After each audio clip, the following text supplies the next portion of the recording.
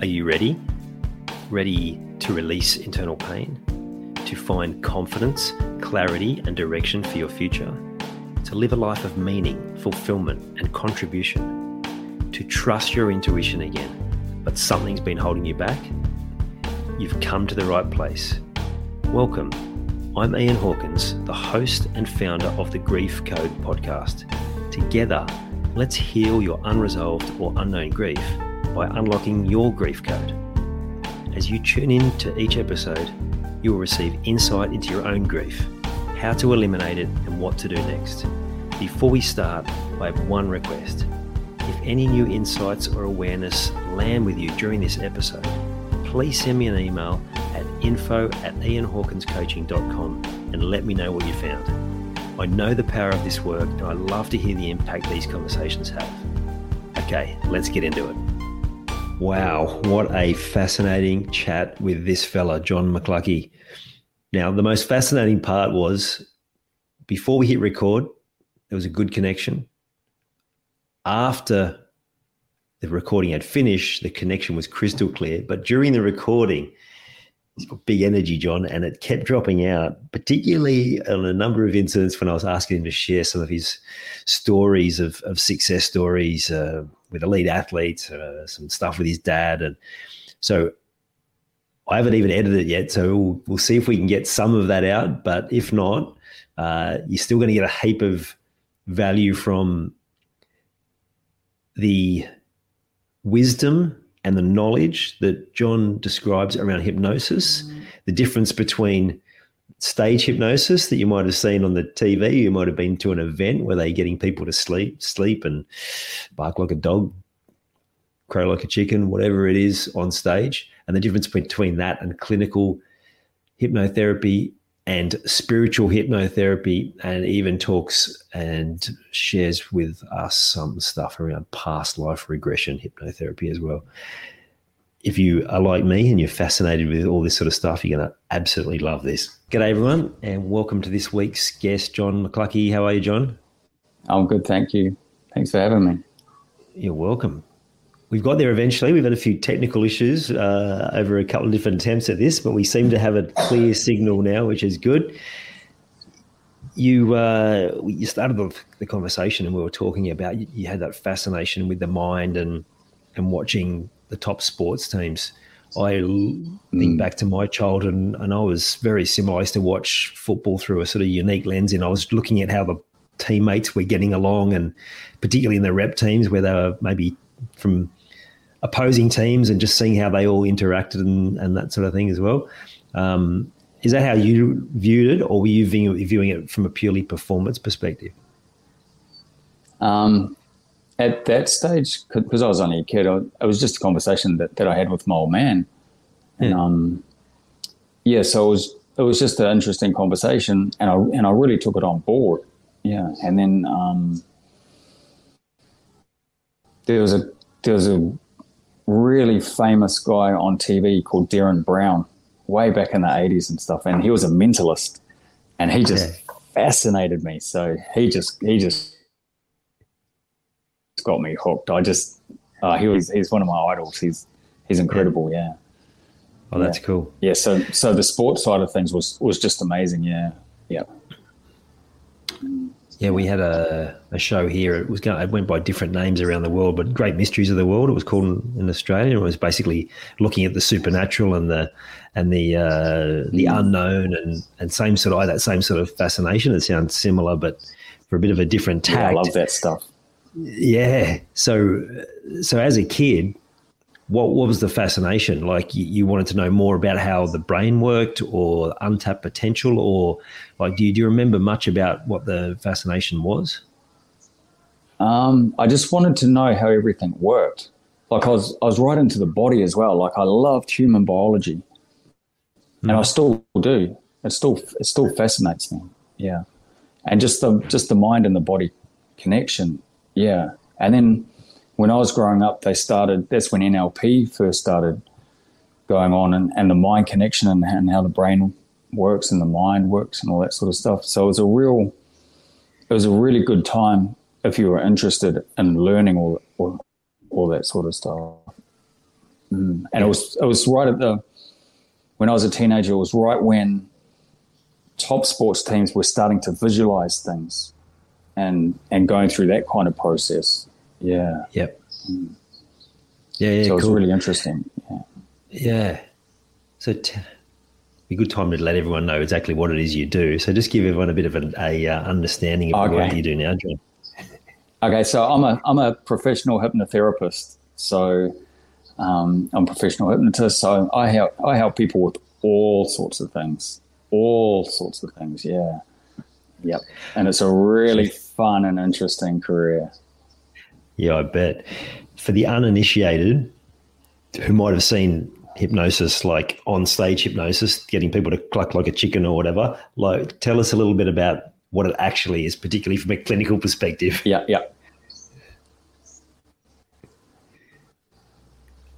The hypnotherapy or the stage stuff? Oh, have you done stage stuff as well? Because they're two different forms. Yeah. Yes, I've learned in it and dabbled a little bit in it. It's good fun. Yeah. Oh, firstly, I'll let the secrets out. Firstly, with the stage stuff, they're not actually asleep at all. They're fully conscious and aware. But but what we do is we just trigger the word sleep and we click our fingers to sleep. But their body is just so relaxed. Like it is, honestly, it's the best feeling. You'll never feel a better feeling than being really deeply under, because what we're doing is we're basically turning the central nervous system off. So we're getting the body to go, and the same as delta when you're asleep, whereas that's why they kind of slump and they go over like that, because it feels so good. But they're fully conscious and aware, like they can hear everything. Yeah. The worst case scenario for us is if somebody does go to sleep. If you watch the stage performers, every now and then there'll be somebody that does go to sleep, and we'll just keep tapping on their shoulder and we'll just go, you're okay, just stay there, you're okay, because they're no good to us. But we can't have them waking up and going, oh, because they'll just frighten themselves. Yeah. So we just got to kind of just tap them. Yeah. But what we do is because we want the illusion, because it's an illusion. Everything that we do is real. Like they're not acting or anything like that. But the illusion is that because the brain, its two biggest senses is sight and hear. So when they hear the word sleep and we click our fingers and they see a reaction, the people up in the crowd and the people watching it think that they're asleep, but they're not. So that's the first fallacy. There's no hypnosis where they're asleep at all. They might be, they might forget a little bit after the show because it could be like a dream, or it could be like when somebody, because in that we want them to lose all their inhibition. So it's kind of like the same as a person might be a very shy, introverted person, but get a couple of bottles of wine in them with their girlfriends and stuff. They could be thinking that they're Whitney Houston for 2 hours and they're having the time of their life. Yeah. They might not remember what happened the next morning, but they were still fully conscious and aware, and they were just allowing it. That's all. So that part of their brain that was protecting them all the time just went on the back burner. Yeah. So that's the stage kind of stuff. Yeah. Yeah. The hypnotherapy, you don't actually go as deep as that, because we're working on a different brainwave length. But there's no person on stage that can do the stage that'll get somebody to stop smoking. They can get them to stop smoking while they're on stage, but as soon as they're off stage, everything just resets back to how it was. Right. Whereas the hypnotherapy is longer term. So with the hypnotherapy, we deal with the emotional side of things. So that's why a lot of people come and see us, because medication's not working, or they're going to the doctors over and over and over and over and over again. But if it's anxiety is fear. You've got to work on the fear. If it's depression, well then that's grief. That's deep grief. You've got to work on the fear because it's getting stuck in the body there.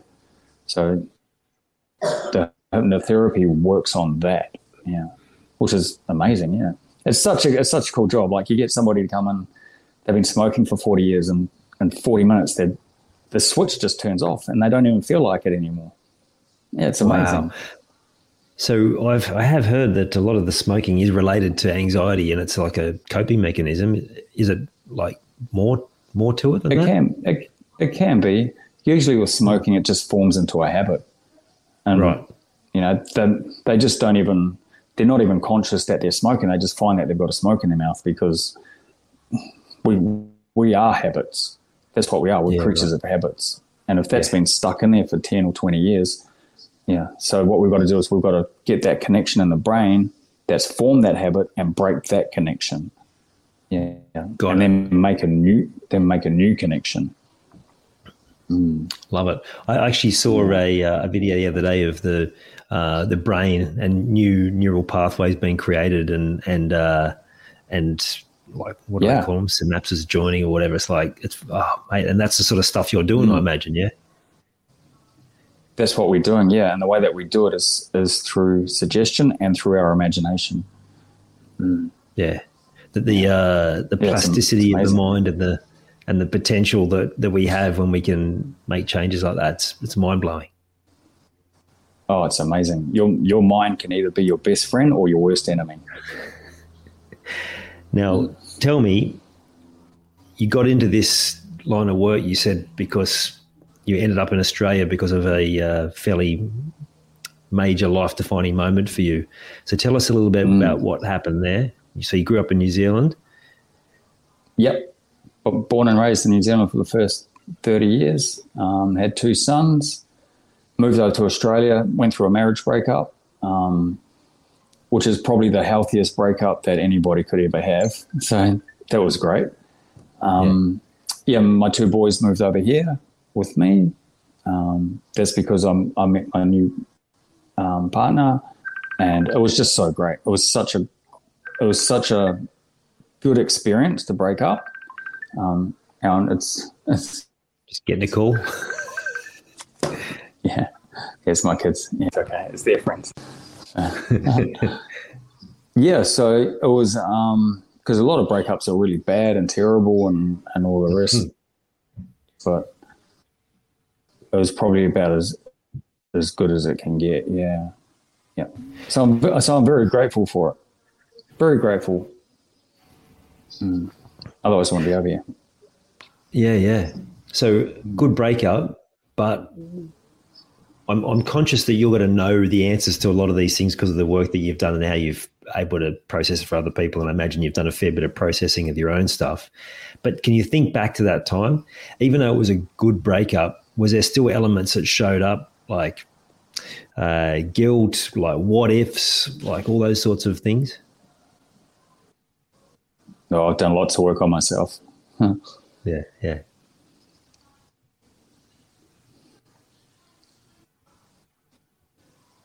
No. The only guilt that I had was for my 2 boys. But as soon as I talked to them, like the guilt just evaporated, It's because I was communicating to them all the time and telling them what was going on and why it happened and all the rest of it. And they were okay. Kids are pretty resilient as long as you talk to them. Yeah. And just let them express all everything that they're going through. Yeah. So it was pretty good. Yeah. Yeah. But apart from that, I saw it as a new starting point in my life, not an ending point, a new starting point. So I kind of spent a lot of time for myself and just searched myself. Yeah, I've done so much healing and so much work on myself, like loads and loads and loads. Yeah, even though I haven't had that much trauma. Yeah. That's when I actually invited you on, you said, I don't really feel like I've experienced grief and not really sure what I would talk about. But I think I've processed it pretty well. Yeah.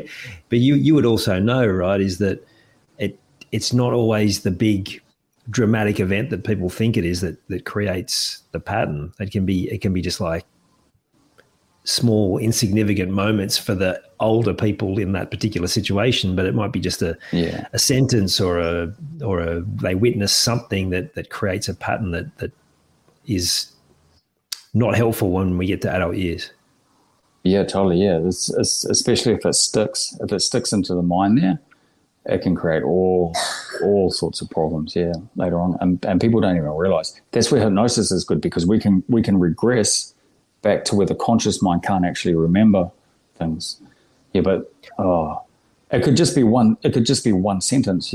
You're right. You know, you could, as a kid, you could have a loved one that you really respect, and then, like, it could be an auntie or something, and then you overhear her and she calls you fat or something like that, and that'll stick into that might stick into that child's memory bank, but that'll affect the rest of their life, and it'll grow with them. Yeah, so it's amazing what happens. Yeah, it's incredible. Really. So you're 100% right. Yeah, really is. So you said that the move to Australia and the breakup was a pivotal moment, because it actually took you into the training for the work that you're doing now. So how did you go from, like, did you move to Australia with work? Like, how did you fall into the line of work that you do now? Because I was always interested in the mind. Yes. I started learning when I came over to Australia. I started learning NLP to begin with, which I love. I absolutely love NLP. It's amazing. But I had a feeling that there was more than NLP. You could go deeper. So then, but it was really good for healing myself. Oh, it was amazing.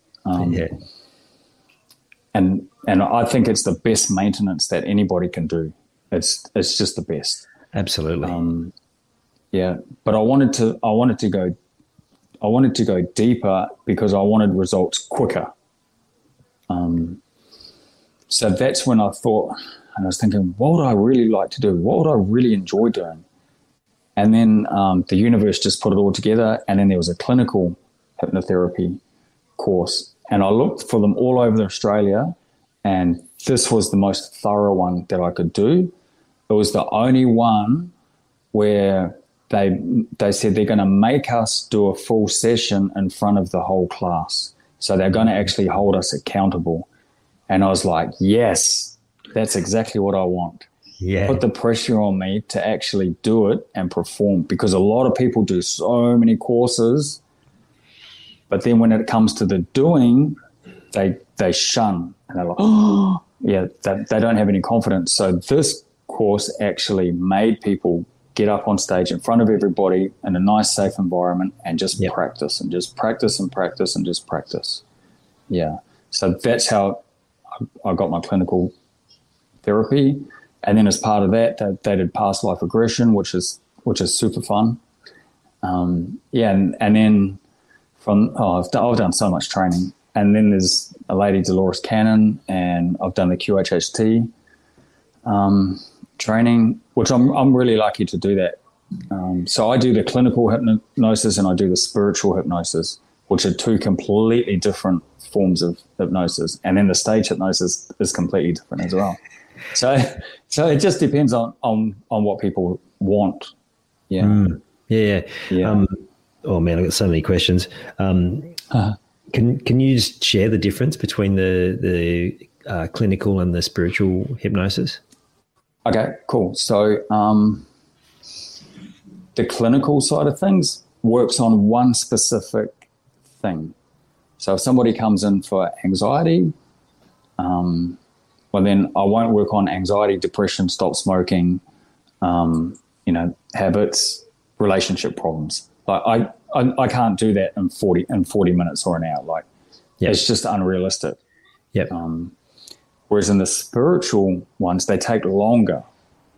So I can work on that because I'll give somebody a whole day to work on everything in their life. Oh, nice. So the clinical is more specific. It's very quick. It's working on if there's any trauma. It's basically finding where the trauma is, because the trauma gets stuck in the body somewhere. Yep. And then it's finding where the trauma comes from and then releasing the trauma and closing the hole up. So an instance of that would be if somebody's scared of flying, they're not, 99% of the time, they're not actually scared of flying. There could be many reasons, but a lot of people are control freaks, because if they think that it's going to go down, well, then they're going to be out of control. And if, you know, they just have an anxiety attack like that. Yep. So then what we do is we find out why they're scared of flying, or a lot of people are claustrophobic. They'll have a panic attack because they feel so tight because they're in a plane. So then what we do is in hypnosis, we'll actually go back to when they felt that feeling. And a lot of the times they might be stuck in an elevator, or their brother might be sitting on their chest just playing innocently or something like that. Yeah. So then we've got to release that, break the connection in there, and then they can fly again. So the last one I did that was a control freak. He actually went back and he was a kid, and he was on a roller coaster, and he was only like 7 or 8 years old, and he just freaked out and felt out of control. Yeah. So ever since then, like even driving, he will not let anybody else drive. He's got to drive because he's got to be in control. Because when he's in control, he feels safe. But in an airplane, he's not allowed to fly the airplane. So he freaks out because he doesn't trust anybody, you know? Yeah. Control. Yeah, so that's the clinical side of things, yeah. So on the clinical side of things, if somebody's working on grief or depression, well, then we just find it where it's stored in the body, because it takes a lot of energy to hold that, and we just release that energy. Yeah. Whereas in a spiritual setting, they might, so if it's a son or a daughter that's died, that's passed over, in a spiritual setting, they might go into hypnosis spontaneously, but they might see their son or their daughter. Yep. So then I just hold space for them. So then that they can go and have a really good conversation with them and express how much they miss them and they love them and all that sort of stuff. So it's getting released that way. But that can be, oh my God, that can be one of the most healing things you can ever do in your whole life, is that. And just making sure that they're okay, because depending on what people believe in, if they're spiritual or not spiritual, but, you know, they might see their son, and then I'll be asking their son questions like, what do you do there? You know, where do you go? What's happening there? Are you okay? Are you happy? Yeah. So it can bring a hell of a lot of relief to people. Yeah. Yeah. So it's just a bit different. It's just different. Yeah. Now, like I said to you before, I go just like wherever the sort of nudges take me. That sort of showed up in the liver, right? So what would be, when you talked about the spiritual side and you said, it depends on people's beliefs, have you had people challenge you before on the spiritual hypnosis around what or spiritual beliefs in general? No, there's no point in challenging me. There's like, why would they challenge me? Like, okay, well, let me word it another way. Have you had people that have been skeptical and maybe lack some belief in some of the processes that you've taken? I don't really attract them. Okay. Like, what about back in the old days, like early days, right, when you're first learning the craft? Not really, no.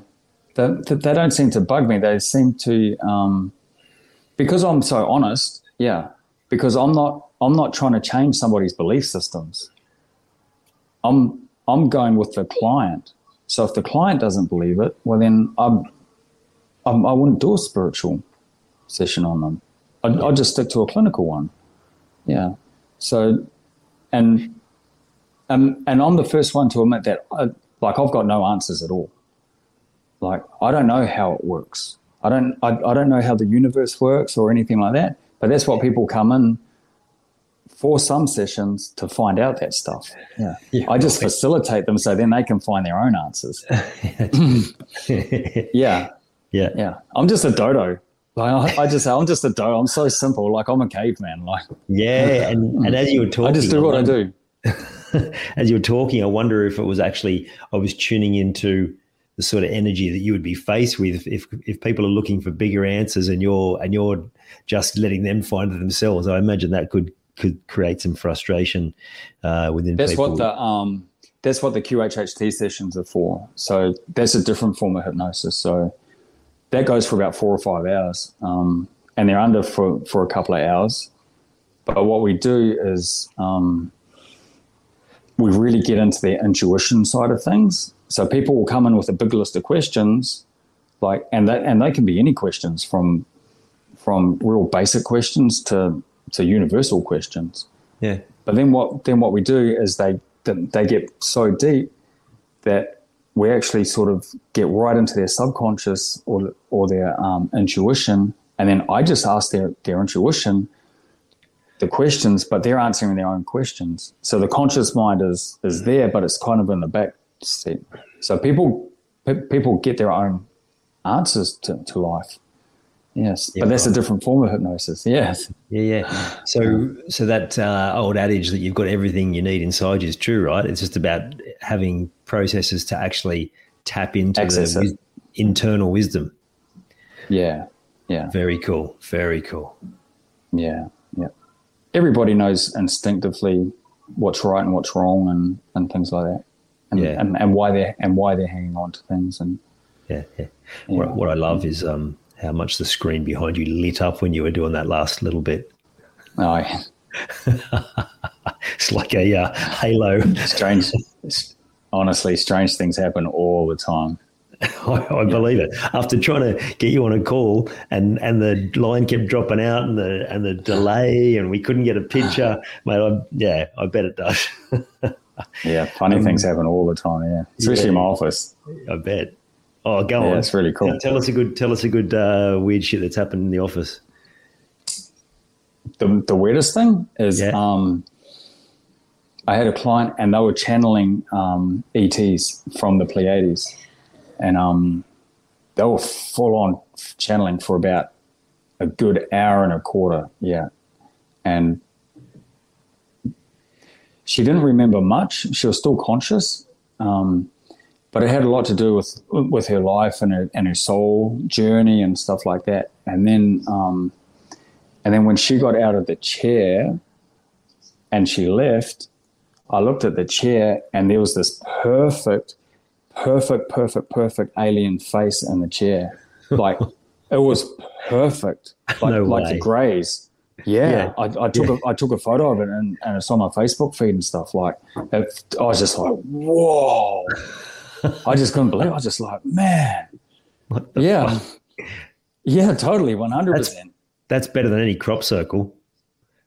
Oh, it was way better than a crop circle. I just like, wow. That's incredible. Yeah. And another thing, this lady, she started channeling as well. And because we record the sessions, if they want it recorded, and as soon as she started recording, oh my God, her recorder just went crazy. Like, just crazy. You couldn't hear anything. Like, it was just scattered. Like, the energy that came through was just right. Yeah. Until the very second that she stopped channeling it, and then it went back online again, just normal. I get the same thing when I'm talking to people with big energy, which wasn't surprising when I spoke to you that it was the same thing was happening. It's like the screen freezes, can't get a connection, like all sorts. Yeah, that sort of static sort of thing. And then as the healing happens, it's like then everything on the screen calms down as well. It's incredible the impact. Yeah, because you probably have a better way to explain this than me, but we are effectively a living, breathing electromagnetic field, right? Yeah. Yep. That's part of it.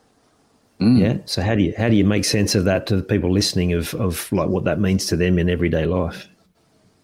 Well, I don't know how it means to them. Well, okay. How do you give it some logical layman's terms so that they may have an understanding of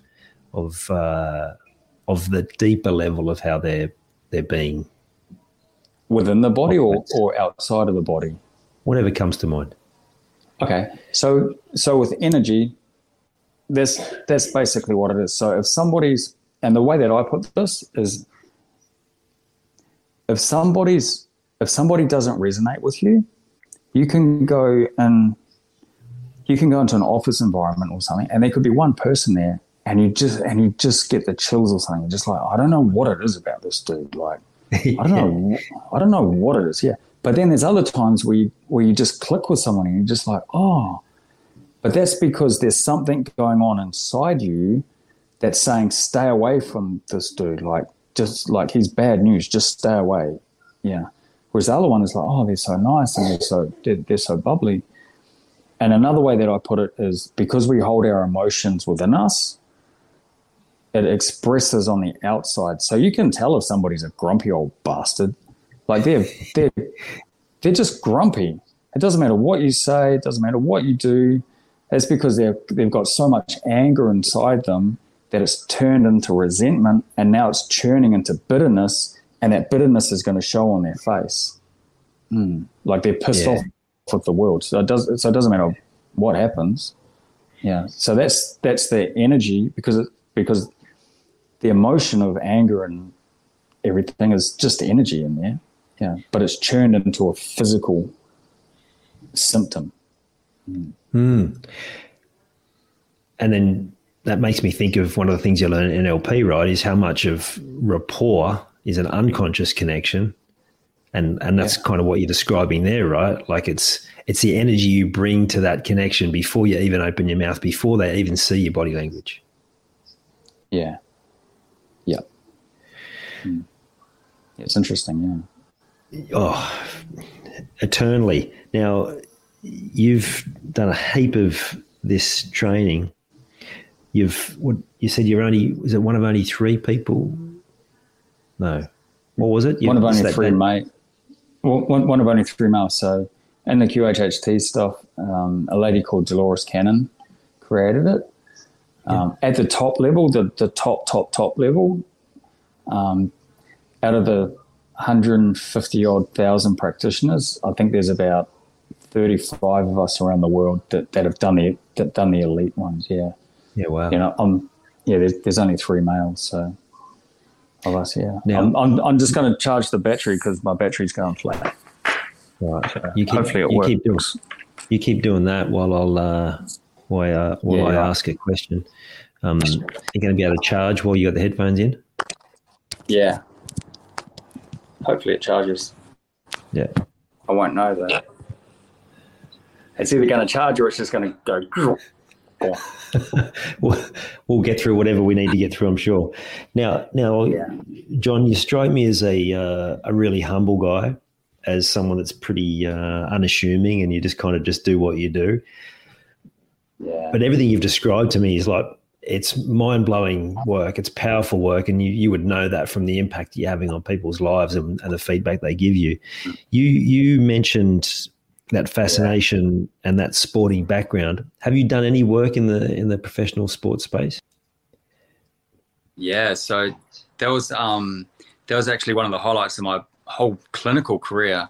I worked with a lady and she broke a world record and won the world championship. Yeah, so, and I'll never forget that. She went over to Manchester, and I was just so happy to be part of her team. She texted me as soon as she won it and broke the record, and we did it.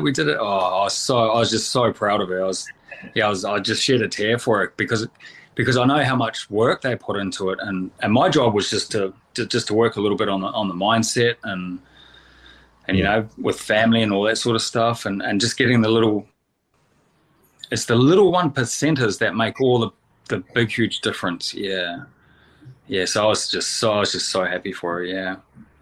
And then on the flip side of that, I work with a lot of sports people that were professional sports people, and they've either got injured or they've lost their contract because, man, they go spiraling real fast. All of a sudden they've gone to a somebody to a nobody. Like, their managers don't want to have anything to do with them. the AFL or the NRL, just ditch them because they're nothing anymore. Yeah. So they spiral really fast. I've had quite a few of them. They're on these big contracts, and all of a sudden then they're on no contracts. They're on no money. Yeah. And it's like a lot of the systems, right? They just chew them up and spit them out. Yeah. Yeah. So you told me that when you were young that you were looking at sports people and you're fascinated by the mind. That moment with the athlete winning the gold medal or breaking the world record, whatever it was, that must have been a real surreal moment of like, wow, like that actually just happened. Can you remember like having any of those thoughts? You had thoughts about her, obviously, but having any of those sort of thoughts on reflection about what a pivotal moment that was for your life as well? I was just so stoked for her. Like, like those athletes, the top elite athletes, they're crazy. They're just crazy. Like they just live and breathe it and are so dedicated, spend 24 hours a day, right down to weighing grams of food and their water intake, their training, everything is so calculated. Yeah, so I was just so happy for her, and because she was a cyclist as well, so it was only a short event. Yeah, so breaking the world record, you're talking like 1/100th of a second count, and that kind of sport. Yeah. So they just have to be switched on right from go. Yeah. Yeah. So I was just so happy. I was just so happy for her. Yeah. And again, I'll come back to that. What I said before I asked that question was just how humble and unassuming that you are. Surely at some point in those quieter moments when you have time to reflect, you must be also pretty proud of just how much you've grown and the skills that you've developed and the ability that you have. Yeah. I think it's important to reflect every now and then. Yeah. And just remember, like a lot of people don't reflect. They're always looking forward to the next project or the next goal or whatever. But I think every now and then it's really healthy to reflect and see the person that you were and how far you've actually come. Absolutely. Yeah. Can you share a little bit about past life regression? Because more often than not on these calls, when I'm having a conversation with one of these interviews on someone who's lost someone, they all have had an experience where they've had a moment of confirmation that their loved one is there with them. And I know that's a stretch for some people to hear, but I'd be fascinated to hear the work that you do in that space and the impact that's had for people. Yeah, they're so much fun. Yeah, they're just fun and they're so curious, and it's good when they go back to a past life, even if they feel like it's fantasy or imagination or whatever. It doesn't matter, because it's the story that evokes the emotions, and it's up to the client whether they decide what they saw or what happened is real or not real. But even I'll tell you my story. Yeah. With one, because we have to practice. So, like, I had a past life regression done on myself, and I'll never forget my oldest daughter when she was born. After about 2 or 3 weeks, I remember holding her and looking in her eyes, and she was petrified, absolutely petrified. That was the feeling that I got, and I thought, because my grandmother just died, and we've got similar eye shapes, and I was like, oh my God, I wonder if that's my grandmother. Like, just a fleeting thought. I was like, I wonder if that's my grandmother. Wow. But then years after, I learned the past life regression, but I went back to being in World War I. Yeah. And which is, and I didn't want to fight, but because I was older, I had a lot of experience. So I was kind of running away and stuff. because I was in my 40s, and then they came and tracked me down, and I had to go. So I had to leave my family and stuff like that. But in the main scene, I'll never forget this. I was in the trenches, and I remember just waiting for the whistle. We were third or fourth trench back, and we're just waiting for the whistle. And I knew that we were all going to die. I just knew it. And so it was just a horrible experience. And I'll never forget this. I remember, because I was the captain of them, because I was the oldest one, that's the only reason. But I remember looking down the line, and they were only 15, 16, 17-year-old boys. Like, they were just so young. And I remember looking to the one next to me, and he was only about 16. And I remember I saw his eyes, and it was my daughter's eyes. Whoa. I was like, oh my God. And he was petrified. And I'll never forget this. I said, it's okay, because we're all going to die together. We're just going to do it all as a team. Yeah. And I said, just pop off as many as you can. And and I promised him, you'll be fine, mate. So then I remember, and it was our turn, and the whistle came, and it was so funny. Like, he got shot pretty early, and I kept on going, and I got shot right in the heart. But I'd actually left the body before the body dropped, so I didn't actually feel anything. Yeah, and I remember floating over to the guy who shot me, and I was like, thumbs up to him, because I was like, oh man, that was a good shot. Like, you're good. Like you're awesome, mate. Like, you nailed me. Yeah. Trippy. But then I realized in that session when I was talking to my angels and guides and all that sort of stuff, like why they showed it to me and what's that got to do with my life and stuff. They said that's because that boy felt so safe with you. He wanted you to be his dad in this life, but he wanted to be a girl because you'll be even more protective. Whoa. And I was like, wow, it just made so much sense. And she came out and she was really scared. And she was scared for like a year or two. She was just scared of everything. Yeah. But it was me that was protecting her and telling her it's all right, it's okay, and all that. Yeah. So it just makes a hell of a lot of sense to people. Yeah, because when things present that don't make any sense, which is so much of our life, anything that can actually give us some comfort and understanding is just so so comforting, right? Yeah, so comforting. Yeah, and it heals a lot of stuff too. You know, like people might be scared of the water, you know, and there's no conscious reason why, conscious at all, got nothing to do with this life, but they could have drowned in a previous life. But then as soon as we get the understanding, get the learning, clear all the emotional stuff behind it, and then all of a sudden, they're not scared of water anymore. They're fine. So it's so cool. Pretty cool. Yeah. That's why I say, like, I'm not trying to make people believe in it, because I don't know how it works. Even if it's fantasy, I'm like, who cares? If it works, just do it. Yeah. Just go. Yeah, and I say the same thing every time when this sort of stuff comes up. Like, well, why would you not want to believe that something that's going to work, that's going to make you feel better, that's going to give you a connection with maybe someone who's left or someone who's still here? That's powerful. Yeah, they're my favorite sessions. Is when people go in hypnosis and they see one of their loved ones like that's crossed over. It's just the best. It's just the best. Yeah, but because they can express, you know, even if they're angry at leaving, like, I just hold space for them and just let them just say whatever they want to say. And if they're angry, well, then just tell them that you're pissed off with them for leaving.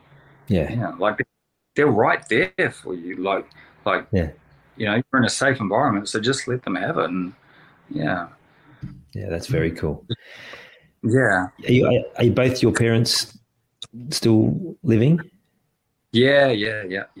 I'm lucky because my parents had me when they were really young. So they were only 18 and 16 when they had me. So my old man's, I think he's like 65 or something. So So have you have you had those conversations about the you were asking these questions of your dad when you were quite young, and then the journey that's taken you on? Yeah, he's a good man. He's only young, so he was actually the first one that I called when the world record was broken, because I knew how stoked he'd be. Yeah. But all the past life regression stuff, that just goes straight over his head. Yeah. He's just not into that stuff. He's just like, what? And that's okay. What about I'm simple, but I think he's more simple than me. But what about those first conversations? Because you said you actually asked him. You started asking him curious questions about the mind and that sort of stuff. Do you remember what answers he actually gave you that sort of piqued that curiosity? Yeah, because he was always interested, because he's quite strong. He's quite strong-minded. Like he's quite a determined bugger, and he always said, if you really set your mind to something, well, then you can achieve it. Yeah. So it really plants a lot of things in there. Yeah. So and then he showed me examples of world champions and sporting figures and sporting icons and stuff like that. Yeah. The elite players and things like that. Yeah. And then we'll watch things like Darren Brown together and mentalist shows and stuff like that. And Paul McKenna was back because he had the Paul McKenna hypnosis show, which was the entertainment stuff. Yeah. So, so it all kind of just clicked for me, really. Yeah. I just followed the universe, and before you know it, you're doing something that you never even thought that was possible. Yeah. Yeah. Amazing. And liking it and loving it. Yeah. Yeah. And it's good fun. It's actually easy. It's really easy. Yeah. It's not complicated. Yeah. If it was complicated, I wouldn't be able to do it. I love that. And that's a good lesson for all the listeners who maybe spend a lot of their time complicating things and overthinking things and trying to make things more than they are. So just to finish up, let people know where they can find you and your links and so on. Okay, so the best thing is my website, goldcoast-hypnotherapy.com.au, or just Google my name and you'll find me. There's not many John Mcluckie hypnotherapists around. Yeah. I'm a unicorn for that. John, thank you so much for coming on and being so patient through the challenges that we've had through getting the connection. I feel sorry for you for having to edit it. I'll get someone else to do that stuff. Oh, okay. But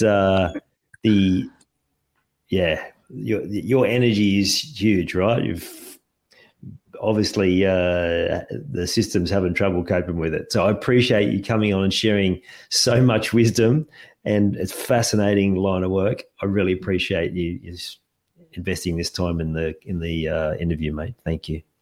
Pleasure, anytime, and thanks for having me. You're welcome. It's been awesome. So thank you so much. Anytime, mate. I hope you enjoyed this episode of the Grief Code podcast. Thank you so much for listening. Please share it with a friend or family member that you know would benefit from hearing it too. If you are truly ready to heal your unresolved or unknown grief, let's chat. Email me at info@ianhawkinscoaching.com. You can also stay connected with me by joining the Grief Code community at ianhawkinscoaching.com/the Grief Code.